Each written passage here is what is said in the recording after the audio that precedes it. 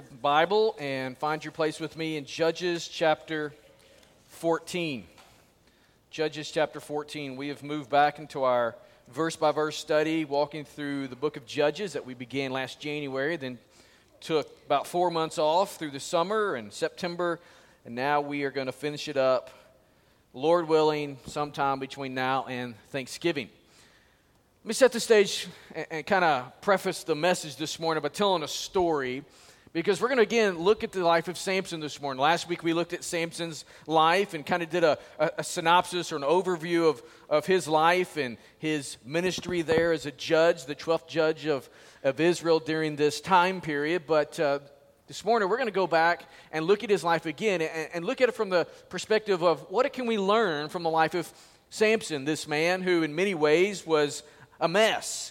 And so this morning I want to just kind of preface everything by sharing a short story with you that I think will really help us understand what we're going to see in the life of Samson. Jerry Lynn was really wanting to get his cable television hooked up, and he was tired of waiting on the cable company. Can anybody testify to that? We got any cable workers in here? I apologize, but I've got the cable company coming this afternoon because yesterday I cut the cord. And then I had Mike Howard, who came over so generously and fixed it for me temporarily so I could watch the Arkansas game.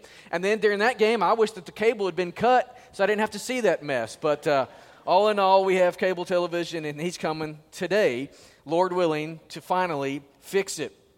But Jerry Lynn wanted the cable television hooked up in his house. He got tired of waiting, so he figured he would do it himself. He would just figure it out. But he wasn't sure exactly where to drill the hole to run the wire through, the cable through the wall. And so after thinking and strategizing and planning for it, he came up with his own plan. And he decided he could take his wife's alarm clock and he could set it and then lower it down through the air vent that was in the second floor through the wall, get it to where he thought it would be right, and then when it went off, he would know exactly where to drill the hole. And so he decided to do it. He went upstairs, or he went to his bedroom, got his wife's alarm clock, and went upstairs, tied a string around it, lowered it down through the air vent in the wall after setting it, and then when he figured he was at the right place, he tied it off, ran downstairs real quick, and while he was running downstairs, the string broke, and the clock fell, lodging itself in the air vent between the wall and the other wall. There was no way of getting the clock out. Sure enough, 10 minutes later, amplified by the air vent itself, stuck there on those two walls, there was this awful loud buzzing that reverberated all throughout the house for 1 solid minute. Well, Jerry didn't know what to do, and so he drilled the hole and he left the alarm clock in the wall. Next day, 7:50, guess what happened? The alarm went off. For 1 solid minute, reverberating, loud buzzing all throughout the house. Every evening this took place, and every evening Jerry would look at his wife and he would tell her, "Don't worry, honey, the batteries will run out. There's coming a day that this will stop. The batteries will die." 13 years go by. 13 years go by. These must have been the best batteries that the market offered. 13 years, this alarm went off every single day at 7:50 p.m. But Jerry said in response to this one day, he says, we pay really no attention. It's really so much part of our life now that at 7:50, we don't even notice the alarm clock is going off. In fact, unless someone is visiting and in our house and they hear it go off, we don't recognize it. 13 years that alarm went off. You know, here in this story, we see a tragedy that's really the tragedy in Samson's life, and many times it's a tragedy in our own life.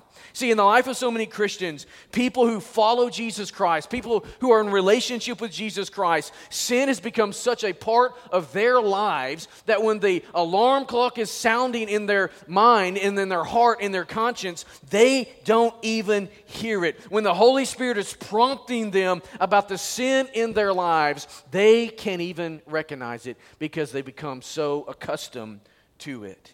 You see, sin has become such a part of who we are. It's so habitual, so much a part of our lifestyle that when our conscience goes off and the alarm is sounded, we are unresponsive to our conscience and we are unresponsive to the promptings of the Holy Spirit about the sin that is in our lives. And this is exactly what has happened in the life of Samson as we come here to these 4 chapters, chapters 13 through 16. This 12th judge of Israel had quieted the promptings of the Holy Spirit so much in his life that he no longer even heard the voice of God. And we're going to see this throughout his life and all of the things that happened to Samson. Last week, as we did an overview of this judge, we named him Samson the Unlikely.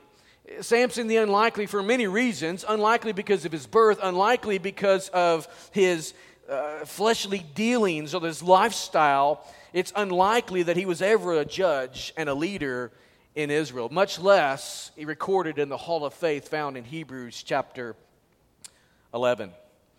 As you know, Samson's birth was miraculous. Let me just kind of walk you through this story. We're going to cover a lot of ground this morning. I don't want to read 4 chapters of Scripture. I don't want to put you through that and then still try to preach on top of that. So let me give you a 30,000 viewpoint of what took place through the life of Samson. He was born miraculously. The Bible tells us in chapter 13 that his mom was barren, but one day the angel of the Lord came and visited Samson's mother and her husband Manoah. And the angel of the Lord told her that she would bear a son who would begin to save Israel from the hand of the Philistines. The angel also told him, Manoah and his wife, that the boy to be born was special.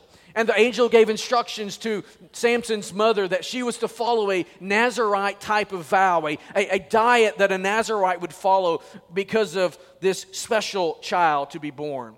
She was also instructed to raise the boy as a Nazirite. In other words, he was to never drink wine. He was to never touch strong drink. He was never to touch a dead carcass or break any of the regulations that we find in Numbers 6 in regards to the Nazirite vow. And so the woman there at the end of chapter 13 gives birth to a son. She names him Samson.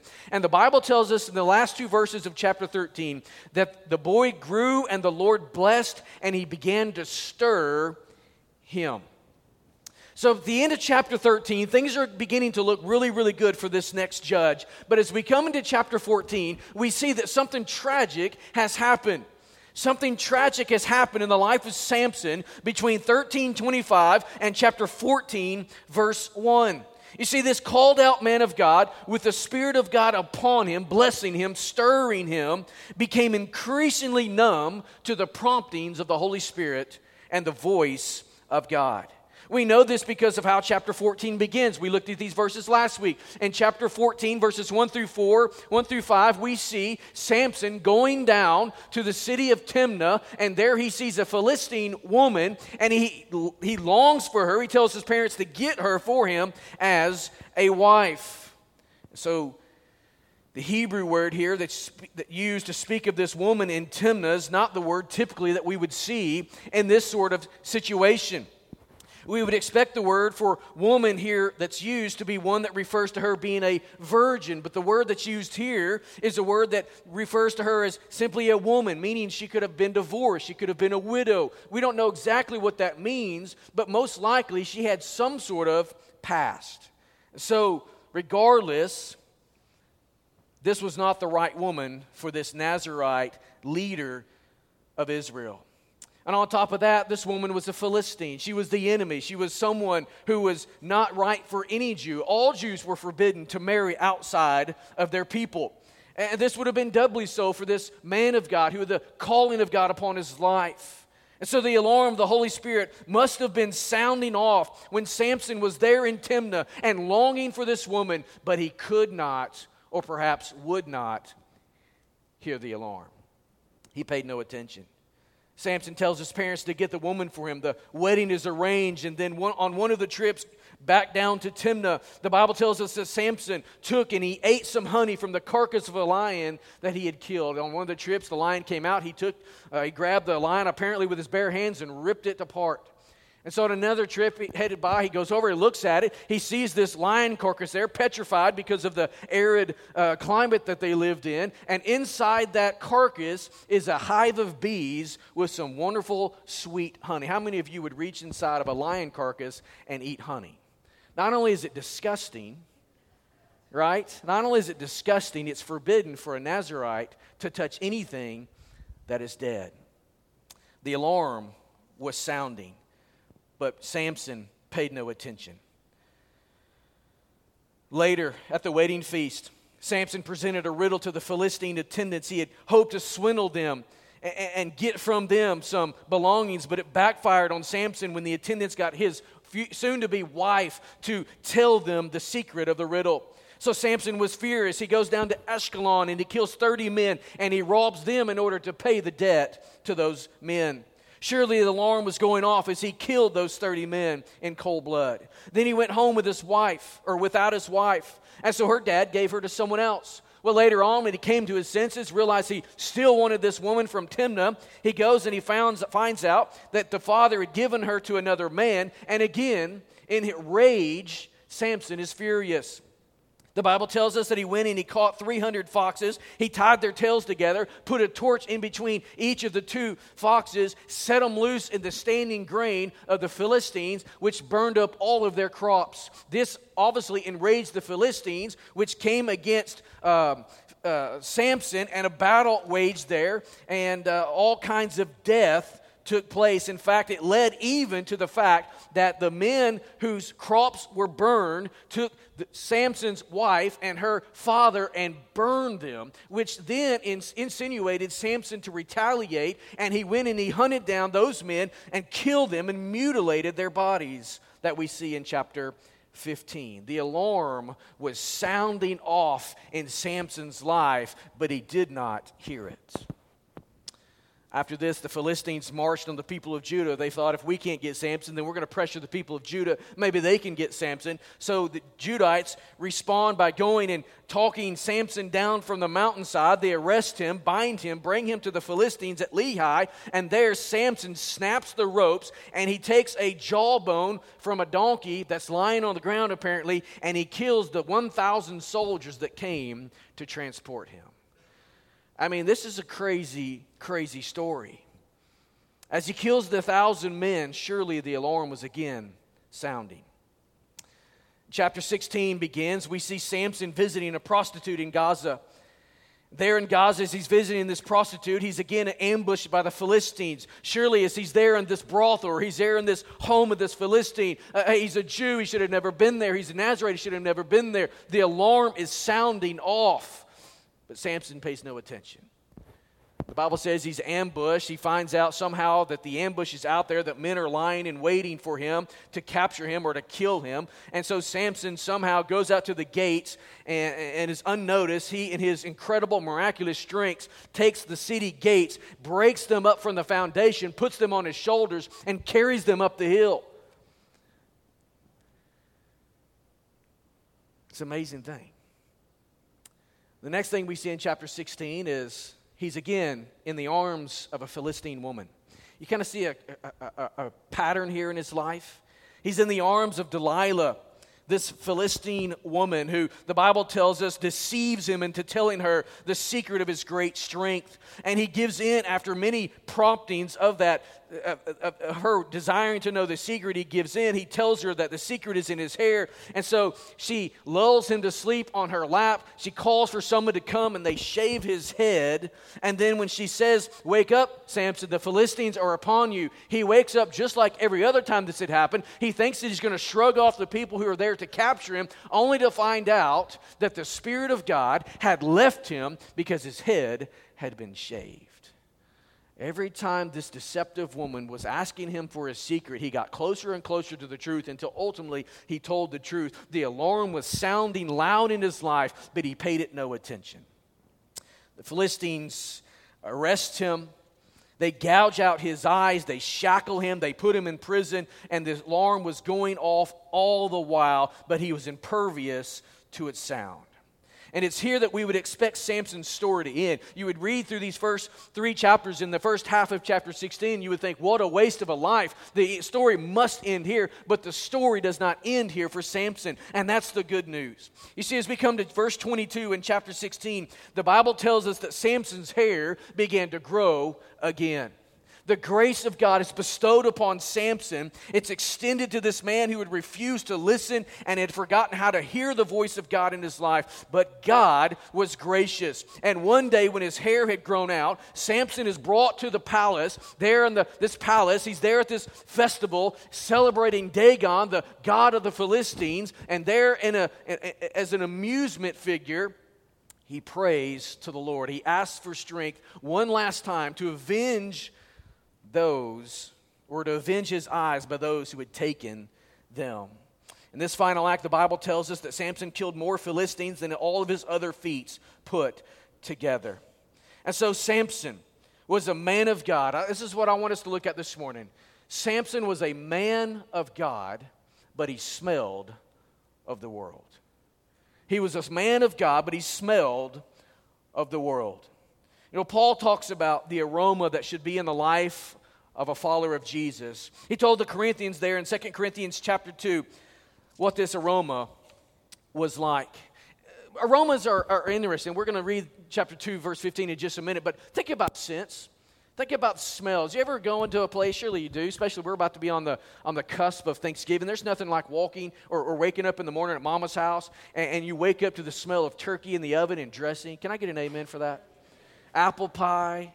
Some of you like custard pies and pumpkin pie. I'm an apple pie guy. I'm a fruit guy. And so there's nothing like those smells. There's nothing like waking up in the morning to a freshly brewed cup of coffee. Unfortunately, I get up earlier than anyone else in my house, so I never get to smell that smell while in the bed. But I remember as a child just getting to smell the aroma of my dad as he was up before anyone else, and the coffee was brewing. And if you remember back in the 80s and 90s, Folgers commercial was this: the best part of waking up is what? Folgers in your cup. The smell of coffee. I don't drink Folgers anymore, so that's not a perk for them. I've moved on to bigger and better things. I'm snobby with my coffee. Scents, smells are a big deal. And I really believe that every person has their own distinct smell. I don't want you to lean over to your neighbor this morning and smell them unless they smell good. But I think we all have our particular smell and our particular scent. And I'm not talking about perfume or cologne because we can mask our smell, but we all have our own odor, so to speak. We all have a terrible odor when we're working out in the yard. Yesterday I was out covered and drenched in sweat. I probably smelled like death warmed over, but we all have a smell. Let me illustrate what I mean by this. Now, as a 39-year-old man, when I come in and just take my undershirt off and maybe put a different T-shirt on after I get home from the office, I smell my dad and I smell my grandpa in my white T-shirt. I don't know if you guys have ever noticed that. It may sound gross to you, but I'm not talking about a BO. I'm talking about a normal, natural scent. I smell my dad and I smell my grandpa when I take my shirt off at night. The aroma of my dad is in my body. Paul said this in 2 Corinthians chapter 2. Look at the screen. For we are the aroma of Christ to God among those who are being saved and among those who are perishing. We go on to verse 16 and following, talks about how to one it's a smell of death to death because they're outside of a relationship with Jesus Christ. It reminds them of their lostness. To others, it's a smell of life to life because they realize and they recognize, I'm in Christ. The life of Christ I smell in you is the life of Christ that I smell in me. That's the idea of what Paul is getting to here in these verses. But the key verse as we try to understand Samson and how he was a called man of God and yet smelled of the world is found in chapter 16, verse 5. Look at the screen. It says, "And the lords of the Philistines," this is the Delilah story. "The lords of the Philistines came up to her and said to her, 'Seduce him, seduce Samson, and see where his great strength lies, and by what means we may overpower him, that we might bind him to humble him.'" It's interesting to me that the Philistines had no idea where Samson's strength came from. Here's a Jew, a follower of Yahweh, the God of Israel. Here is a man who is set apart as a Nazirite, a special man, a special calling upon his life, and the way he lived gave people around him no clue as to where his great strength came from. You see, the smell of God was not on Samson. The only smell, the only scent, the only aroma in his life was the aroma of the world around him. The Philistines and probably the Jews themselves, only thing they smelled on Samson was the same thing they smelled on themselves, the aroma of the world. Here's a called man of God who smelled like the world. They had no idea where his strength came from. As we look here at the life of Samson, I want to share with you 4 lessons that we learn from Samson. You know, we're in the latter part of this book, and I'll be honest with you, there's going to be some interesting stories as we move toward chapter 21 and the conclusion of this book. We're really getting into the appendices of the book of Judges, and so we're going to see a lot of crazy stuff. We're going to see a woman cut up and her parts sent to the 12 tribes of Israel and all kinds of weird things happening. But as we look at Samson's life, it's much the same. And so what is there to learn from this messed up guy who's called of God but smelled of the world? Let me give you 4 things. The first thing I want us to see this morning is this. You are known best by what consumes you the most. In your life, you are known best by what consumes you the most. We see it here in the life of Samson, verse 5. See, when the Philistines bribed Delilah to deceive Samson, they really were hoping to gain an advantage over this strong warrior. They had tried everything that they knew to do to get the upper hand.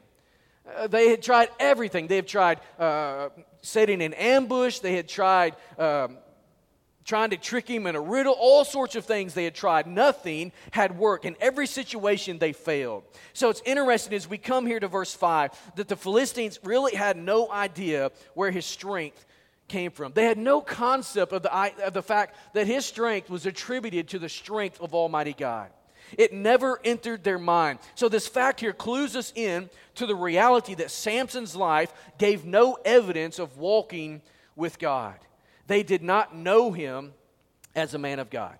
The Philistines never would have said, Samson is a follower of the God of Israel. Samson is a committed follower, a committed Jew. He's committed to the Torah. They had no concept of that being a reality in Samson's life, because when they were trying to figure out how to stop this guy, it never entered their mind that the God of Israel, who brought them through the wilderness for 40 years and sustained them and gave them victory, who brought them across the Jordan River, who's displaced Jericho and all these other peoples, is the God who upholds the arms of this great warrior. To them, Samson was simply known for his taste for the sensual. You see, they set the trap for him there in Gaza because they knew that Samson was a man who was bending, or who had a bent toward the sensual. He had often visited Philistine women. He had often been there in situations he should have never been in. They knew him for his fits of rage. Every time they had tried to defeat him and bind him, he had busted loose. They knew him also of his unprecedented strength. I mean, who is there in all of the Bible who ripped up the gates of the city and put them on his shoulder and carried them up the hill? The Philistines knew Samson by the things that consumed his life. And likewise in our own lives, the people around us, the people in our circles of influence, you know how they know us? They know us, they know you by what consumes your life. So what are the things that consume you? What are the things that you think about? What are the things you talk about? What are the things, what does your calendar say about what consumes your life? What does your checkbook say about what consumes your life? People know you best by what consumes you the most. You see, I know people in my life that because of living in Alabama, football is a religion down there. And so last night I was watching some of the Alabama game, trying to get into that religion, trying to get on a winning team maybe. And so in many circles, the sports that we watch are what consumes our life, and that's how people know us best. Oh, he's a diehard Duke fan. He's a diehard North Carolina fan, or she's a diehard Redskins fan. You know, it's what consumes us. Many times our recreation is what people know us by, because that's what we talk about. We're always talking about the next trip. We're always talking about what we're doing next. We're always talking about the new thing that we bought. Our family is one of those things. Our money is one of those things. Our toys are one of those things. There's nothing wrong with any of those, but when people know us best by those other things, other than our relationship with Jesus, something's out of balance in our life. People know you best by what consumes you the most. There's a second lesson I want you to see here, and that is the battle is lost when you neglect the details. The battle is lost when you neglect the details. You see, Samson's desire to have a Philistine woman with most likely a checkered past there in the beginning part of chapter 14 didn't just happen. Did you know that you don't just fall into sin? You don't just fall into gross sin. You don't wake up one day having this hot, intimate relationship with the Lord, totally committed to your wife, totally committed to the church, and then all of a sudden fall into an adulterous affair. That doesn't just happen for illustration purposes. It happens little by little by little as you neglect the details of your spiritual walk with Jesus, and then all of a sudden, down the road a spell, it culminates with this, what we would call a great sin. But all the while, there's what we would call little sins happening that led to this ultimate fall in our lives. That's what happened to Samson. See, in chapter 13, it ends there in verse 25 with God stirring his heart, moving in his life, blessing him. But as we move into chapter 14, he's neglecting that. He's desiring a woman he should have never been with, and all of the things begin to unravel in his life. Why? Because he neglected the little things in his life and in his walk with God. It always starts with the small and the insignificant. That is the neglection of God's word. And little by little in Samson's life, it led up to that day in Timnah. Look at what Bob Jones says in regards to temptation. He says, what you do in the hour of temptation will depend upon what you were the day before. What you do in the hour of temptation will depend upon what you were the day before. You see, I'm going to make decisions today based upon how I lived yesterday. I'm going to make decisions today when faced with temptation based upon how I believed yesterday. It doesn't just happen. It's a continuation. It's a culmination of myriad decisions in our life. Thomas à Kempis said these words, temptation discovers what we are. Temptation discovers what we are. As we neglect the little things in our spiritual life, it will one day culminate into this grand scandal in our lives, in our relationships, and in our families. I think I made this statement to you back in August when we were talking about servanthood. But you play like you prepare. If you want a strong, vibrant Christian walk, if you want a strong, vibrant, hot relationship with the Lord, it takes daily preparation. It takes daily practice of that relationship so that when you're faced with a great temptation, you can stand up and take every thought captive to the obedience of Jesus Christ. Victory is always secured in the details, in everything. If you watched football yesterday, if your team lost, it's because they failed in the details. They failed in the little things. My team was terrible. They couldn't block and they couldn't tackle. You know what happened? We got blew out because they failed in the trenches. They failed in the little things. And it's the same for us in our spiritual lives. There's a third thing I want you to see, and that is prayerless choices lead to destructive habits. Prayerless choices lead to destructive habits. Of the 4 chapters dedicated to the life and the story of Samson, this man of God, how many times do you see him praying in these 4 chapters? How many times does he call upon God in 4 chapters of Scripture? There's no other story in all of Judges that's given as much detail as the life of Samson. He's apparently pretty important for us to learn and learn from. How many times does Samson call upon God? 2 times. 2 times. Chapter 15. After he kills 1,000 Philistines with the jawbone there at Lehi, which Lehi in Hebrew means jawbone, he calls upon the Lord, or better yet, if you read the text there, he calls out God. He says, why would you, basically I'm going to paraphrase here, God, why would you allow me to die of thirst, because he's deathly thirsty after killing 1,000 men. It's like ninja on steroids is what he must have been at that point. I mean, just crazy Jean-Claude Van Damme type situation going on there. He kills 1,000 men, and then he's basically ticked off at God because God has called or allowed him to get so thirsty. And he says, why would you give me such a victory and then let me die in thirst? And so even though he calls upon God, he literally calls out God in this first situation in chapter 15. We move to chapter 16, and here we find Samson praying in the palace of a Philistine, or as a Philistine prisoner. His eyes have been gouged out. He's there shackled, and he calls upon God for strength in his life. But even at this point, as he calls upon God, what is he asking from the Lord? God, give me strength one last time, that I may avenge my eyes upon those who gouged him out.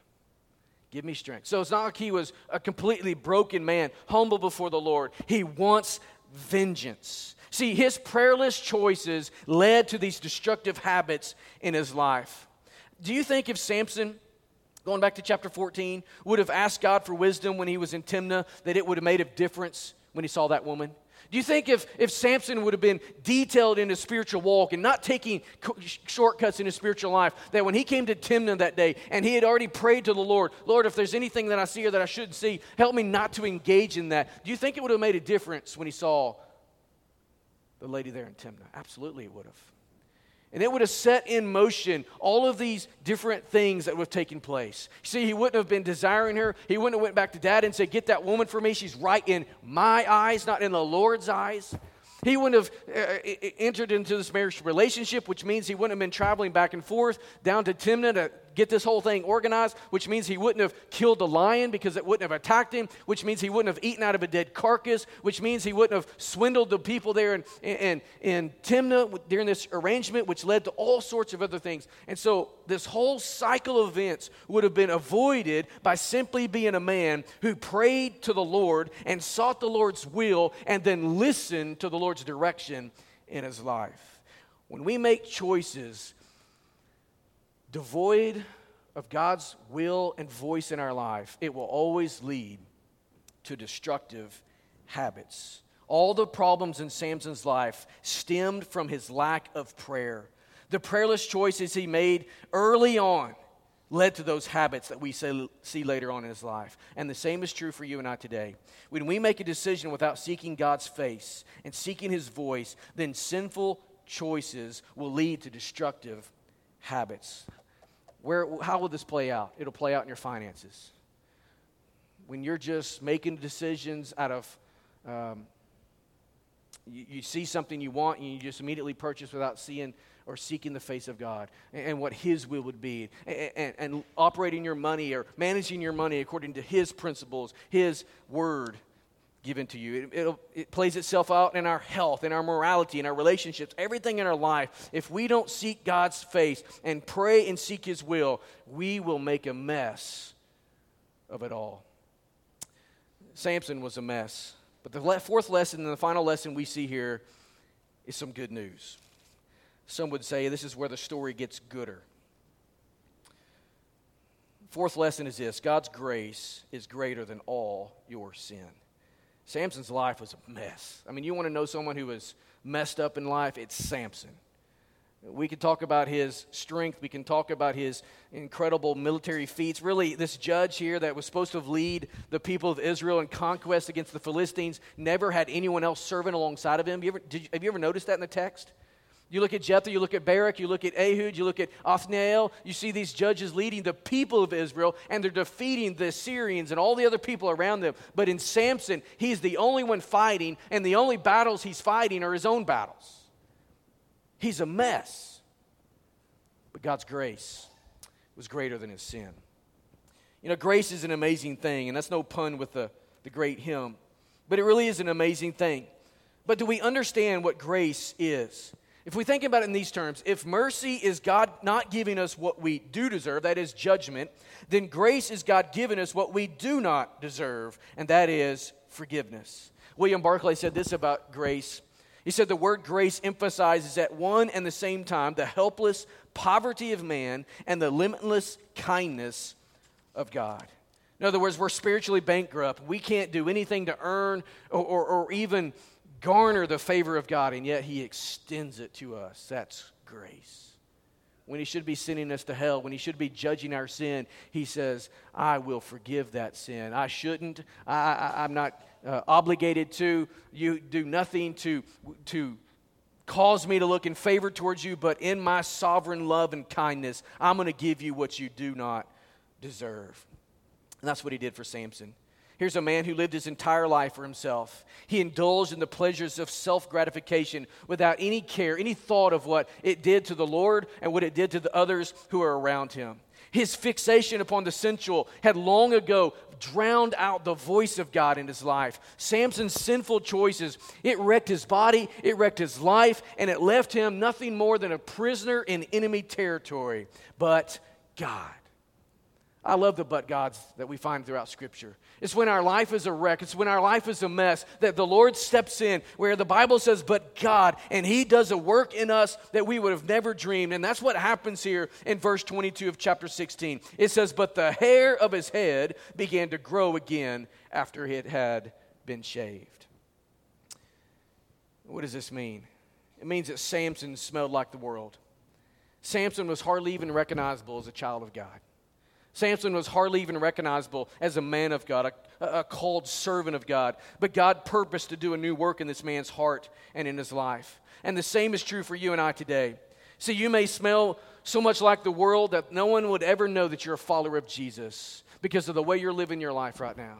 Oh, you may hide it when you come to church. You may put the religious facade on. You may be able to say the right words and do the right mannerisms. But the people in your circles of influence, they don't know that you're a follower of Jesus by the way you live. You could be in the same boat that Samson's in, but God will step in your life, and he will extend grace to you, and he will cover your sin, and he will renew your relationship with him, and he will do a fresh work in your heart. That's what he's beginning to do in Samson. You may think that you're beyond the forgiveness of Christ, the reach of his loving, gracious arms. You may think that there's no way that God could ever forgive you, but the truth is, if God can extend grace to this messed up judge, God can and will extend grace to you. His grace is greater than all your sin. You know, in Samson's life, though he didn't end the way we would hope he ended, but he did call upon the Lord. But for him to get to that point, what had to happen? God had to break Samson. God had to break Samson. God had to allow Samson to get to the end of himself, to break his nose against the wall of the reality of life, so that in his broken state, he would then be in a situation where God could lift him from his mess. And God has to do that for you and I. You see, we're arrogant and we're proudful people. And God will allow us to continue to walk in our sin long enough so that we get to the end of ourselves when we absolutely make a mess of everything and there's no hope whatsoever. And then when we look up, what happens? When we call upon him, he reaches down, and then we're in a position that he can help. Samson had to get to a place of brokenness. He had to get to a place of humility. And when he did, and when he called upon the name of the Lord, God gave him grace. God gave him favor. And so, Christian, this morning, what do you smell like? What's the aroma of your life? What do the people in your house think about your life with Jesus? What is the story that's being written about you telling? Do you smell like Jesus, or do you smell like the world? How do the people at your work think about your life? Would they say that you smell like Jesus, or would they say that you smell in many ways like them? I think if we look at the life of Samson, we need to see something here. We need to see that we can never be comfortable with the things of this world. We need to always be comfortable in the things of the Lord. And so, is the alarm going off? Going back to Jerry Lynn. 13 years he listened to an alarm clock sounding in the wall. It became so routine he didn't even hear it anymore. Is that like you?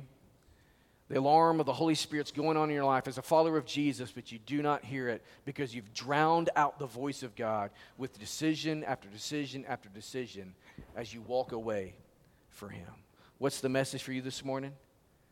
Though your sin be like scarlet, they shall be made white as snow. God's grace is greater than your sin. If you're not in relationship with Jesus today, today could be the day of salvation for you. And God's grace is greater than your sin. I was a religious kid, 18 years old, freshman at the University of Arkansas. 2 quiet times a day, teaching Sunday school, 7th grade boys. I looked the part on the outside, but I was inside a spiritual mess. And God, in His graciousness, reached down to me one day through a verse in 1 John chapter 5 that told me that he who has the Son has life, but he who does not have the Son does not have life. And that day, even in my religion, I became a child of God. Not because I earned it, not because I garnered it, all because God's grace was great. And I recognized my sin and I put my faith in Jesus. I pray that if you're not in relationship with Him today, this today would be the day of salvation for you. Let's pray. Father, thank you for the life of Samson. Though we wish Samson's life could have looked a whole lot better, more picturesque. God, perhaps the reason you devoted such a lengthy passage to it is because it resembles so much of our own lives. That though we have been called out as a follower of Jesus Christ, so many times we in the church become comfortable with that and we begin to take on more of the aroma of the world that's around us rather than being the aroma of Christ influence the world that is around us. And so, Lord, we allow sins to infiltrate. And Lord Jesus, I pray this morning that every child of God in here who's walking at a guilty distance, regardless if they're 85 or 15, married or unmarried, man or woman, God, if they're walking at a guilty distance, may today be the day that they experience your grace.